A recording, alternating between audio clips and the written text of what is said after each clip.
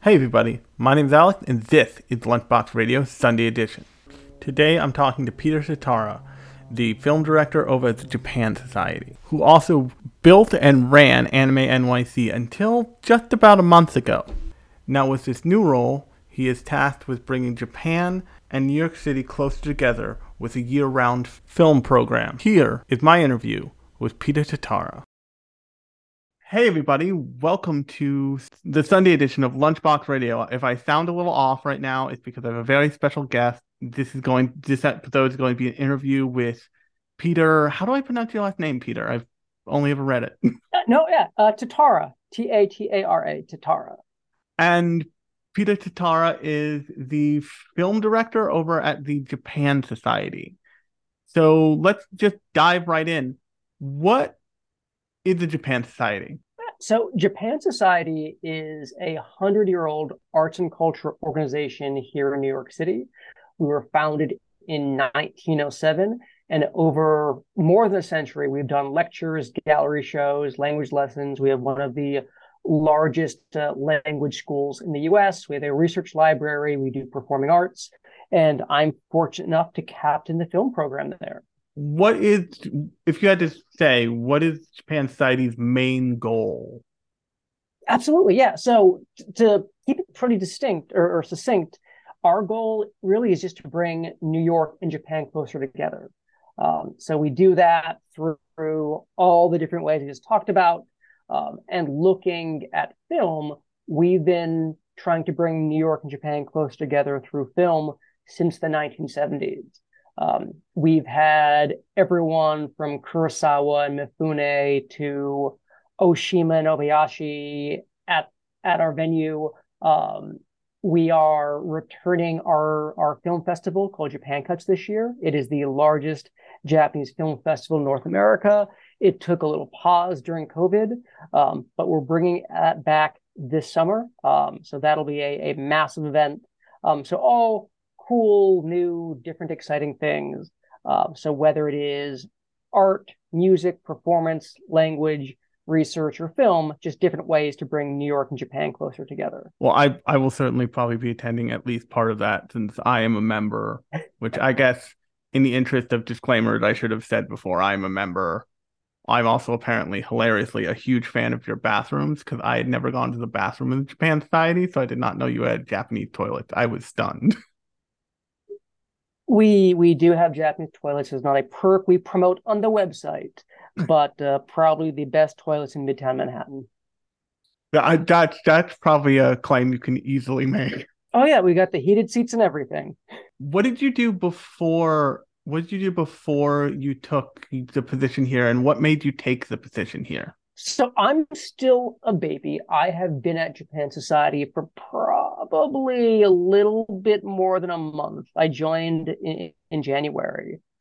Prior to coming on board as the director of film here, I was actually the founder and the event director of something called Anime NYC. Anime NYC is the second largest Japanese pop culture convention in the US. And I grew that from its very, very start through to this past year when I was welcoming over 50,000 unique attendees, world premieres, and major guests from Japan. I So attended that's what I was on doing. Saturday for that, and I stayed in. I can only tell you probably the worst hotel I've ever stayed in my life. It was like Yeah, a there's a stone's throw away smattering from the of bad Javits hotels around Center. there.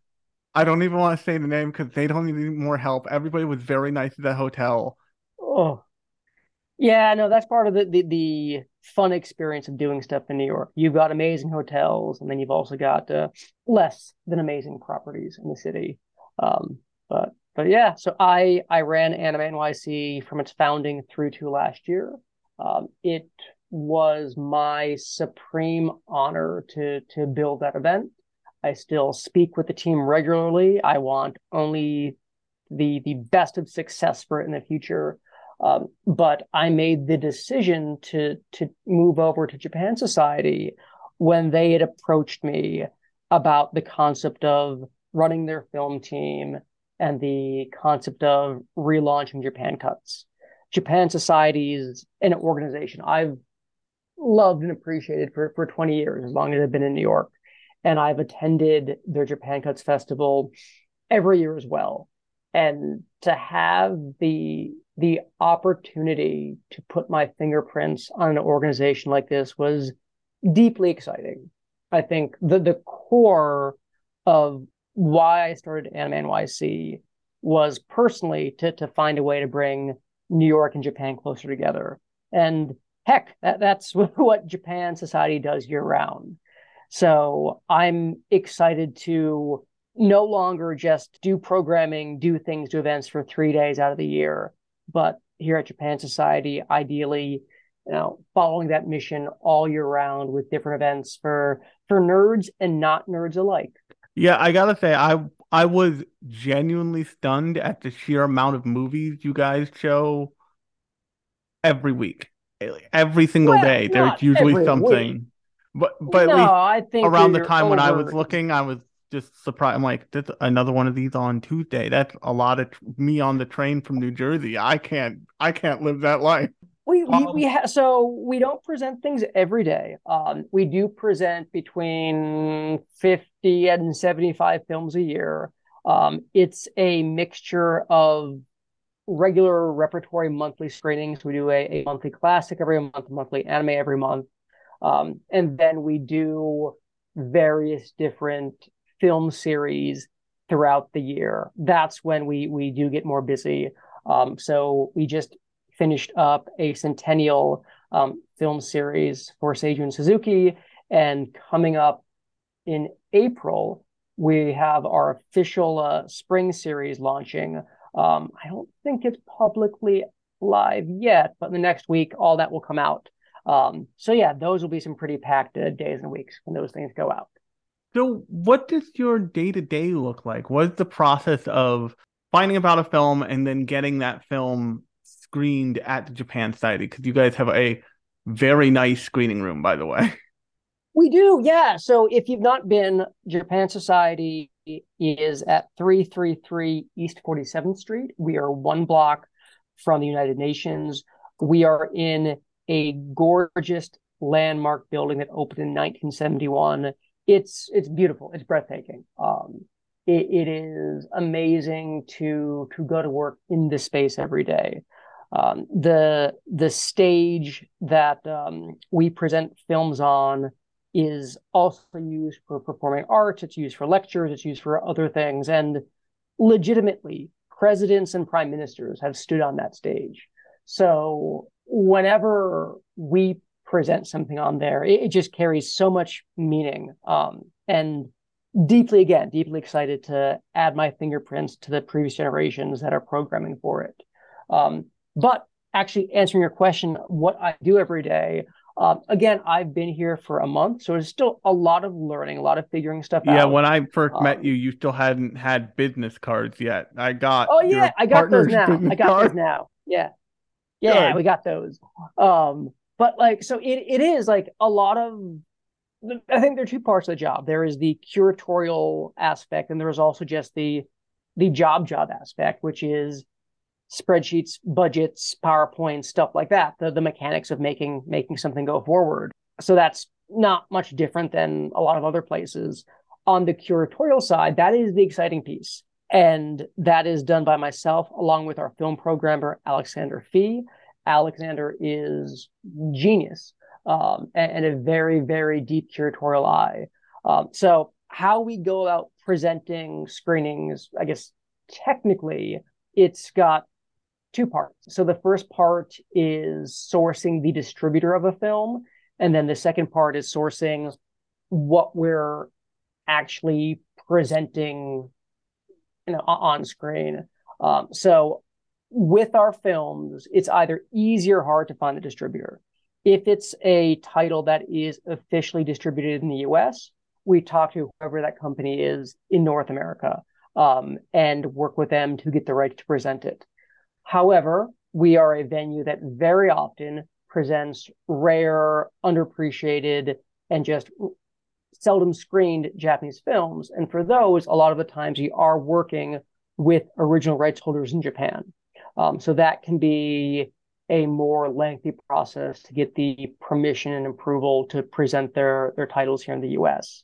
Once we've got the approval, the other piece is then what are we actually presenting? And by that, I mean, with a lot of theaters, it's very common just to present everything digitally. However, Japan Society is a venue that still has 35 millimeter projectors. And we try to present films on 35 millimeter actual physical film as much as we can.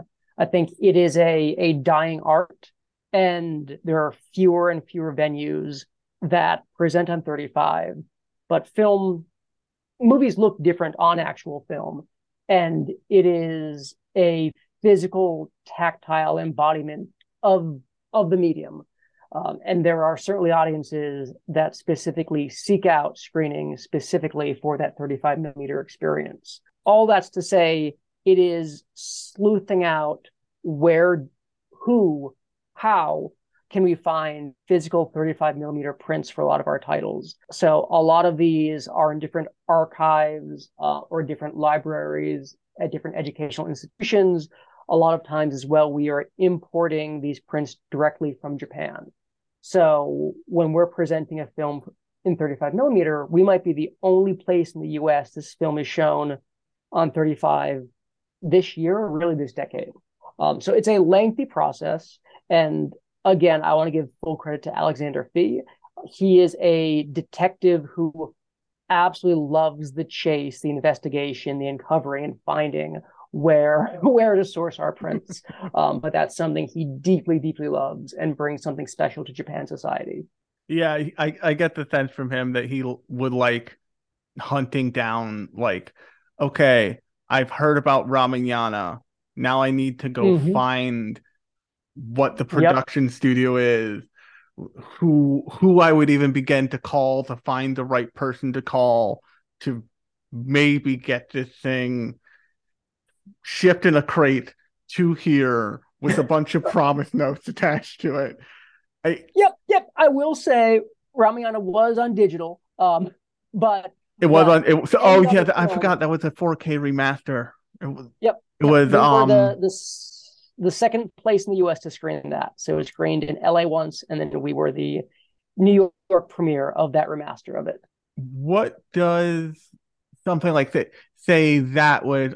I know that had its own studio. It was very uniquely produced in that it was produced with a English dub first, from what I understand.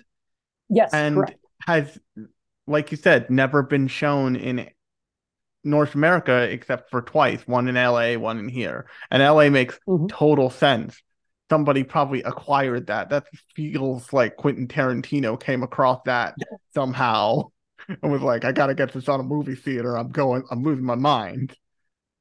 But how does something that infrequently shown differ from something like a Studio Ghibli movie, which is, while wonderful, they run pretty constantly all over the world? Oh, agreed. And I think too, like, that's why, like, when we do Ghibli, we do make sure we screen on 35 millimeter. So like, even in New York, Ghibli is, not difficult to find. Metrograph does it all the time. IFC does it all the time. The Museum of the Moving Image is doing Ponyo right now. So for us to do something that is widely accessible, it is finding something that still makes it unique. Because I think we do want to present a balance of film at Japan Society. It is both more accessible, popular titles like a Mononoke or a Totoro, but I think that the big thing we also strive to do is present things you're not going to see anywhere else. And Ramayana is a great example of that.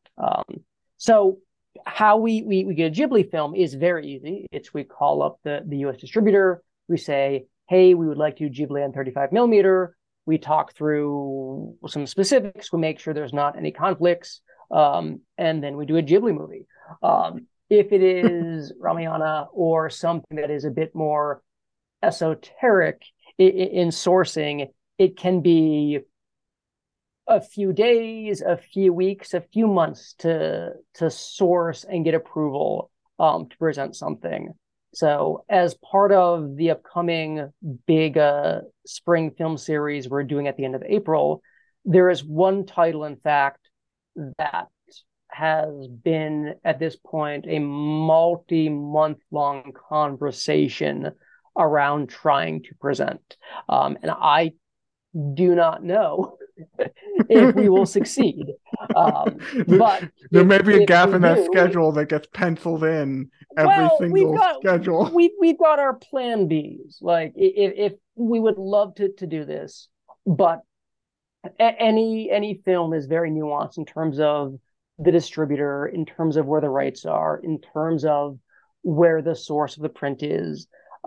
So again, some things like the Ghibli titles are beautiful and breathtaking, not difficult for us to book, but there are other things that are a whole odyssey. And again, like Alexander has spent more than a month trying to secure this one specific screening, and fingers and toes crossed that it comes together. Now, I have a really interesting question here. Is there anything that would exclude a film from being screened at the Japan Society specifically? For example, not the most horrid example I can think of, I promise, so those are out there, but say like a live action adaptation of an anime. Like I remember vividly seeing on a plane the live action adaptation of JoJo's Bizarre Adventure Part 4. Mm-hmm. No, I don't so think that ever came out in the theater here. Yeah. So even. Great question. So we do, I guess the way to answer it is we are Japan Society. Anything we present needs to have some connection to Japan. And as long as there is a connection to Japan, it's definitely something we can discuss and explore. So we have done various live action anime adaptations. We actually, at one of the Japan cuts, we did the live action Bleach. We brought out the director to attend the screening as well. Sold out, did an encore screening. I was still at Anime NYC, but I was involved in that and actually interviewed him on stage. Fantastic. And the audience loved it. So, yeah, as long as there is a connection to Japan, it's something we can look at. So last year, we even did a preview screening of Bullet Train, which is a major Hollywood film based on a Japanese story, a lot of Japanese actors, but a little bit farther away from the core of what we do. And personally, I would love to present the Wachowski Speed Racer sometime. I love that movie when it came out. I would show up to that. That would be a fun time. I feel when that movie came out, it was panned, but over the really decades since, people have realized it is brilliant. So, it's as long as there is some connection to Japan, it's something we can look at.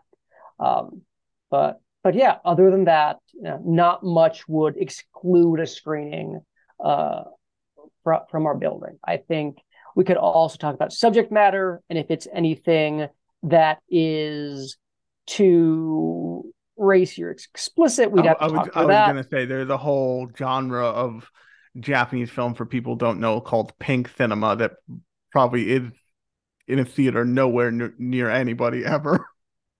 Just totally. Because of the racy subject matter. Some of them may be of note, but they're not anything that I would certainly want to have to sign a flyer, get anybody to sign a flyer to show or to be shown in a theater. Yeah.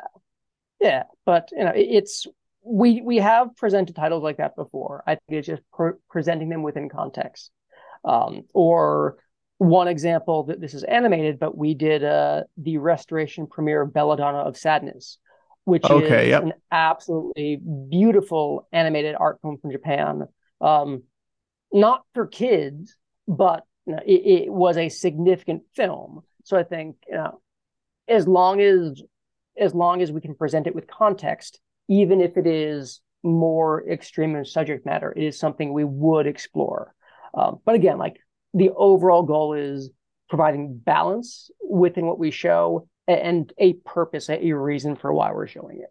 You kind of answered this before, but when you do a deal to screen a film at Japan Society, who do you typically deal with? Do you deal with the studio directly? Say like a if it's an anime, like an anime the actual anime studio that's on the release, like say.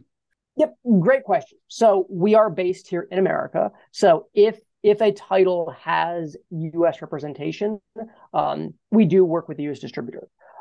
So that's the way this business works. So if there is someone that has the U.S. rights, that is who we approach first. If it is a title that does not have U.S. distribution, that is when we would talk to a Science Saru, we would talk to a Trigger, we would talk to a Toei, a Toho, whoever has distribution over in Japan and probably still does have the global rights as well. So that's how we would approach things. But again, it is title by title based upon just how accessible is it. Are there any films that you're hoping you can get to be screened that you're not in talks for yet, or that you can talk about that you're in talks Yeah, for? yeah. Well, I've already mentioned Speed Racer. Yeah, We have not I seriously really discussed hope you doing get that, Speed but Racer. at some point that will happen. The other title that I know Alexander and I would both love to present is Macross Do You Remember Love? This is the original Oh, that Macross would be film. great. I would love to do that. I think Macross has a, let's say, complicated history with rights in the U.S. Well, I'm the window's amazed. finally open now because Harmony Go ahead. Gold just like loosened its grip, and so maybe you can get at stuff now finally.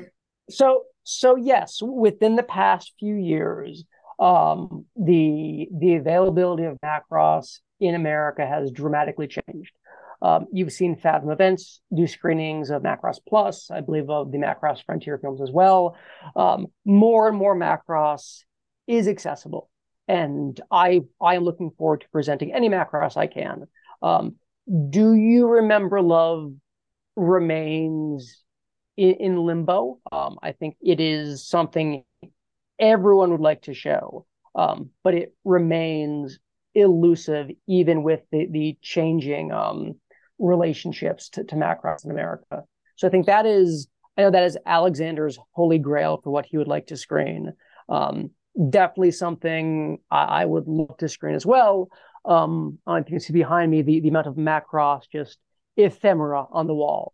But yeah, so Speed Racer and Macross. I know you've only been here. I know you've only been with Japan Society for a month or so, but are there any films that you've screened that stand out to you? We've already talked about Ramayana, which is a one of two Yeah, opportunity show in America, which is a big deal, and that was. totally. So I guess a few things that stand out from recent memory. And the first is Angel's Egg. So this was screened before my time here. This is one of those films that Alexander spent a Herculean amount of time and effort to secure. Angel's Egg is a absolutely beautiful, breathtaking film from Mamoru Oshii that has no official distribution in the U.S. And Alexander spent a lot of time to secure this for us to officially present. So absolutely thrilled that we were able to present that at Japan Society. So that's I think a high watermark of the kind of just rare gem that we can present. Two other things that I think just stand out. I am very happy whenever we do Ghibli.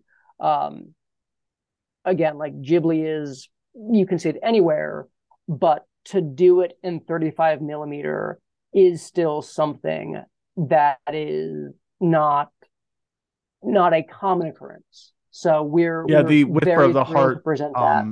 the Whisper of the Heart screening that we were both just at was absolutely phenomenal, by the way. Absolutely. And what's super cool, like you look at Whisper of the Heart, so that was sold out. What I love with Ghibli is it does bring a sellout crowd. And what I like about that is the crowd. Like you were there just looking at the number of different people coming together for a film like that. And it is everyone from anime kids with My Hero Academia keychains to cinephiles, college kids, everyone in between, Japanese expats, moms and dads. Like, I like the community that comes together for something like that. So always thrilled by presenting Ghibli in 35. Another screening that is actually coming up next month. This is going out on Sunday, you said? Yes, totally. Oh, okay. Cool. We will have announced this by Sunday. We are presenting a back-to-back screening of two of Makoto Shinkai's earliest works. Shinkai is the director that's globally beloved for Your Name and Weathering with You. His newest film, Suzume, is coming out in April. And in celebration of Suzume's coming release, we're doing a night of his first two films. So at the end of March, we're presenting The Place Promised in Our Early Days, which is his first feature-length film, and we're coupling that with Voices of a Distant Star, which was his original half-hour short that he had single-handedly written, animated all by himself on his home computer. So I'm very excited to present these works that are not seen as much as his more current things.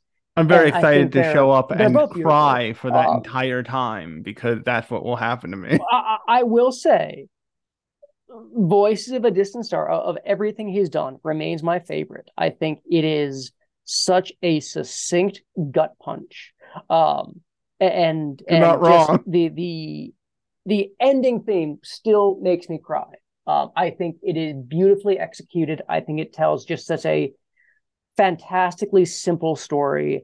And I love what I love with Voices so much is how it is both this love story, but also it's all wrapped around this like bit of science. And just love the use of science in this emotional story, as it's a very scientifically accurate science fiction film that uses science in a way that seldom do you see in science fiction. They just wave away the immutable fact of time and space that is the constant in Voices of a Distant Star. So yeah, I'll probably give a 3-hour introduction to that half-hour movie. But so we're showing both of those back to back on March 17th. I remember seeing Voices of a Distant Star by myself on a laptop in like the middle of the night, and it was, I was broken by the end of that. And Places Promised and In This Corner of the World, like wrecked me, and we're both similar scenarios each time. And I should have known going into In This Corner of the World, like, I'm starting this right now. This feels like when I watched Voices of a Distant Star, this is not a good idea. Like, I'm not going to be okay after this. But now with something like that, where it's a director, anime or otherwise, who's really well known for a really commercially viable film like Your Name, or slightly less so with Weathering with You, but also Weathering with You. What do you hope, say, the common viewer who's familiar with something like Weathering with You or Your Name gets out of seeing something so early from Makoto Shinkai? Because lots of people talk about anime on the internet, me included, say the reason that Your Name took off was he finally got the formula right. Because I mean, love him or hate him, he has a definite formula that he does totally in his films. And that specific one, it's like, oh, you gave this one a happy ending, and that lets everybody like recommend that you go watch this movie now a little bit. Well, I think you nailed it. Like, it's when you see our description for our Shinkai night, like, that's exactly what we talk about. That while Weathering and Your Name are global phenomenons, he didn't emerge out of nowhere. And you look at his early works, both stylistically and narratively, he's playing with the same thing. that Yes. that he does in his latter titles. And I think it's very curious, important, and just meaningful to see how he was tackling these subjects in now in I should know the year. I think it's I don't know off the 2002. top of my head either. Yeah, 2002. Yes. So like it's to see the difference between how he's approaching these subjects in 2002 versus here we are in 2023, and wow, 20 years, what 20 years have done to mature his voice as a director. It's so interesting too. Like I still picture him from those early works and still remember him as being this fresh emerging voice in the anime scene. And the dude just turned 50. Like it's so That blows my mind. I don't interesting. even think I knew how old he was. Him and Mamoru Yeah, Hosoda, I have yeah, he no just idea turned how old 50. they are. So, but like it's the point is access to his earlier titles to show, you know, where he started from, to give this the credit, the accolades it deserves. And I think for fans of his more popular works, I think it's really informative to see this. But also in general, they're marvelous movies. And They even are. if you've never seen a Your Name or Weathering with You, I think these are beautifully told stories, and well worth the evening. And for anybody who's listening to this, who's slightly who thought it was slightly odd, the slight down note about climate change in Weathering with You, that did not come out of nowhere for Shinkai. He ends on down notes all the time. I came out of that movie being like, he couldn't quite get the uplifting ending out of that I think everybody wanted him to do. But also, it's Makoto Shinkai. I'm just happy I can still go home and not cry myself to sleep. How long were you a member of the Japan Society before they like brought you into the fold, so to speak? I'm trying. I have to think when I can remember. I know I have been attending programs here probably for 20 some years. I moved to New York in 2005, Okay. and I think I've been attending things here for almost that long. I know the first Japan Cuts was 2007, and I know I was there. So yeah, like pretty much the entirety of my time in New York, I've been around this space in some way, shape, or form. I know But that Anime NYC what is now like a huge thing, and I remember the first year that I vaguely remember the first year Anime NYC started. I remember going to the Big Apple Anime Festival before the Republican convention actually took that time slot and kicked them out of the mhm. Times Square Marriott. How different is running this kind of thing since it's all year round from running something like Anime NYC, which involves tons of international guests and like lots of screenings, lots of panels. I've been a panelist at a, a staff of just like everybody from people who've done this before to the kid who is really lucky just to be a staffer and feels really lucky to be a staffer. Mhm. How is it different running the two things? It's a great question. It's a great question, uh, and I think it's both easier and harder doing what I'm doing now. So I think with Anime NYC, it is one big event, one big moment, and I am legitimately spending 12 months out of the year building for 3 days. So it's a whole year to plan something, which does let you spread that planning out Yep. over many, many, many months. With Japan Society having a number of things we're planning concurrently, it means there isn't that luxury of a full year to plan. Yeah. So I am right now planning our March screenings. We are planning the April film series. We're planning Japan Cuts. We're planning other things farther out. So How it far in is advance? How far in advance planning. do you typically plan a screening? Just out of curiosity, because I Uh, know from just watching you answer questions here, and also seeing the announcements go up, that you necessarily probably have to be very careful about when you announce things and when you know for sure something's going to go out or don't know yet. Totally, yeah. And again, I'm going to default to every screening is unique. So we do have, for example, I would say we have monthly events right now as far out as June put together.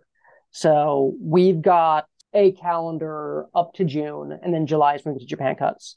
So Yep. there's a lot of our work for the first half of the year is done. That being said, there are then those irregularities, those special cases where we have a thing we want to do, but it is going to take us 30 days to attempt to figure out if we can do it. So I would like us to be working on average 3 to 4 to 5 months ahead, just to make sure we are announcing well in advance, doing all that stuff in a sensible manner. Um, but again, some things happen very last minute. Some things are planned months and months out. You had another question, didn't you? The other part was then, um, so it is more difficult in that I have less time and that I am juggling more different deadlines for all of the different types of events we're doing. That being said, I will say I now oversee a 260 seat theater, and we are doing one event at any given time. And the amount of gray hairs I will get from that are far fewer than the circus that is Anime NYC. The circus says, As while I have a year to plan, I'm sure you yeah, are that is decades older, having dealt with the Javits Center at all. I wear a baseball cap now because of all the gray hair and thinning hair that occurred during my time at Anime NYC. Again, I love it. But yeah, no, that is a year to plan a circus. But when that circus comes to town, it is 50,000 of my closest friends all coming to that party. And it is 15 things going on at any given time. So it is the fraught nature of all of that happening simultaneously. So Japan Society, different and more difficult in that there are more things year round. However, none of those things, even Japan Cuts, are that same severity of 50,000 people trying to come to the Javits Center. Oh, yeah, I bet. Now, this is going to be an odd question, and feel free to take the fifth because it's going to be a very odd and potentially controversial question. But are there licensors who would not work with you to show things for, say, an anime convention, but who will work with you and will show things for the Japan Society because it's a different kind of more internationally renowned thing? Because all of a sudden you're calling from a phone number that has a little bit more weight, seemingly, in some That's a people's great minds. question. Yeah, I don't know. Like what I will say with Anime NYC, I could do pretty much anything in the anime space, and I think it was more difficult when I was calling as Anime NYC, trying to do anything that was not anime. I think it Yeah. was actually trying to show, hey, I'm a cartoon convention, but here's where I want to do this thing. But trust me, they'll show Actually, up for this. They already are. yeah. So Japan Society, we do have those relationships with live action distributors, so Yeah. those exist. I'm actually talking to all of my friends in the anime world now just to see what can we do. As I'm now in a place that is very different from what they're typically used to. Yeah. But I would like to try to present anything we can that is appropriate for Japan Society. I think the one thing that I've never been able to crack are organizations like a Netflix or an Amazon or a Hulu to try to work with them. Netflix especially is investing very, very, very heavily in Japanese content. and would love to see whatever we could create to help premiere, preview, anything that they're doing. So Netflix, please give me a call. Now, this is something that I just wondered about Anime NYC. Anime NYC has always been heavily branded alongside Crunchyroll. And Crunchyroll went from being, and not, I always talk about this, but I'm sure I scream into the void a little bit. Crunchyroll went from being a pirate site that collated people's fan subs to being Crunchyroll. And now they're so big. What was it like working with them as like the backing behind the convention, basically, at the end? And has any of that So I think fallen away since you've jumped ship to, yes, a bigger deal, more year-round position, but a position that is not, can't throw its weight around because it's not necessarily the 800-pound gorilla in the room? So I think a few different things. Like one, like Crunchyroll definitely did have, its unique origin story, and they, in their evolution, they changed the industry multiple times. Way back, before Anime NYC, I did all the content for New York Comic Con, and back then when Crunchyroll was still focused as a unofficial site, we couldn't work with them. Like there was no way. Yeah, I would imagine. Like as soon as you picked up the phone, you would have lost 5 presenters because they would have pulled out because they're not paying licensing fees. We're not talking to you. Yeah. So we didn't have a relationship with them in their initial phase. However, that being said, Crunchyroll was very keen to want to go legitimate and did. And you look at what they've done after proving the model, after seeking the rights, they have reshaped the industry. They reshaped it by defining streaming, and now they've reshaped it as being the most prevalent streaming platform around the globe for anime. And a lot of very good friends there. When we launched Anime NYC, they were the very first people we spoke to. They are still, after 5 years, every single year, they have been the title sponsor of it. As we spoke to them before anyone else. They believed in us very heavily. And to this day, very close, very strong partners. So yeah, they are continuing to do new and innovative things. And ideally, we can figure some stuff out with them at Japan Society too. Yeah, because I know that they announced, actually probably while you were still at NYC, they announced that they were just going to start bringing movies whole cloth to Crunchyroll for many, many, many, many, many years. Basically, not until recently. Anime movies was not the thing that they did at Crunchyroll because probably they just couldn't work out the licensing properly for continuously streaming, because that's not the way licensing works for film versus TV. What is would be your perfect partnership with, say, a streaming company and Japan Society for showing any kind of content, film, television, otherwise? Because I've lost touch with live action J-dramas since I was in college, where I was a little bit more aware of them. But that seems like a great font of entertainment that's very representative of Japan, especially currently, that isn't really represented anywhere.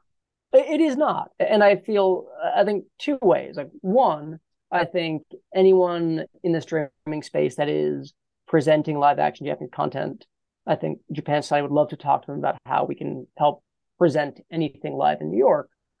I think the other piece too, I have a 260-seat theater that fills up all the time. And to your point, there's a lot of Japanese media that does not have much access in the US. So I think one thing that we would love to explore more are there any partnerships that we can work on with streaming sites to provide more access to the kind of content we present here? Again, I love being in New York. I love presenting what we present, but I also know that there is a appetite far beyond the audience we reach that would love to see this. So who knows? But I think that that is a new frontier and something that ideally we'll be dabbling in a bit more. So, this is where I'm gonna leave it with you. Thank you so much for coming on the show and answering all my questions, even the ones that were not super planned. Um, I if you ever want to come back, you are fully welcome. Where can people find Japan Society? Where can people find you and portion social links, all that stuff? Yeah, yeah. So we are at japansociety.org. My name is Peter Tatara. I think I'm just Peter Tatara at Twitter. I'm pretty sure that's me. But I'm too old for an Instagram account, so I'm sorry about that. But yeah, japansociety.org. We've got our current film calendar all up on that. We also have Twitter, Instagram, Facebook, Letterboxd for Japan Society Film. So follow those as well. What else? Where else am I? I don't know. I guess the other thing you had mentioned, you're a member. Yeah. If you're not a member and you want to become a member, you should. One of the best perks is tickets for our monthly screenings are $5. That is the best deal in movie theaters in New York City. Really, I'm like, I'm just joining this because I want to go to $5 movies once a month at least. That's you do the math; it pays for itself. Not that far in the future, but yeah. So like it's a I've been thrilled to be here for a month. Very excited by what we have in store in the future, and can't wait to start debuting more of that soon. Well, great.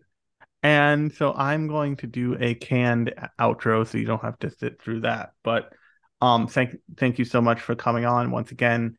If you ever want to come back on, if you ever want to use this show as a show for promotion for something, say you fulfill my dreams and you're like, we're showing Ocean Waves on the big screen and we need to put butts in seats.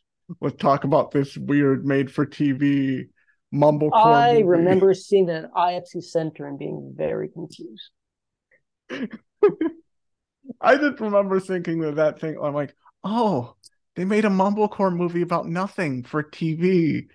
This is It's great. it's it's nuanced. It's nuanced. But It's I like a remember bringing warm that up blanket. at the end of after the Wisp of the Heart screening, and you and the other person we were talking to was like, that is really low key. Yeah, yeah. Um, but if you ever want to promote anything, feel free to hit me up. You have my email. But Mhm, once again, thanks for coming on. It was great to talk to you. Now I'm going to mhm. move Absolutely. off Cool, now. cool. And hopefully I will see you at our Shinkai night. Oh, yes, I will.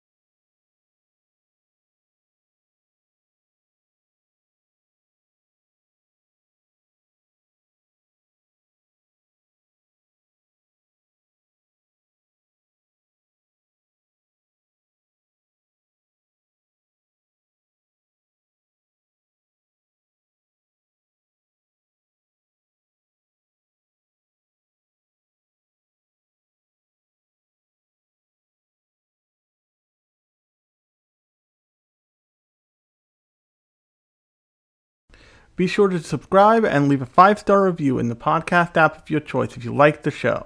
And follow the show on Instagram at lunchboxradio_podcast.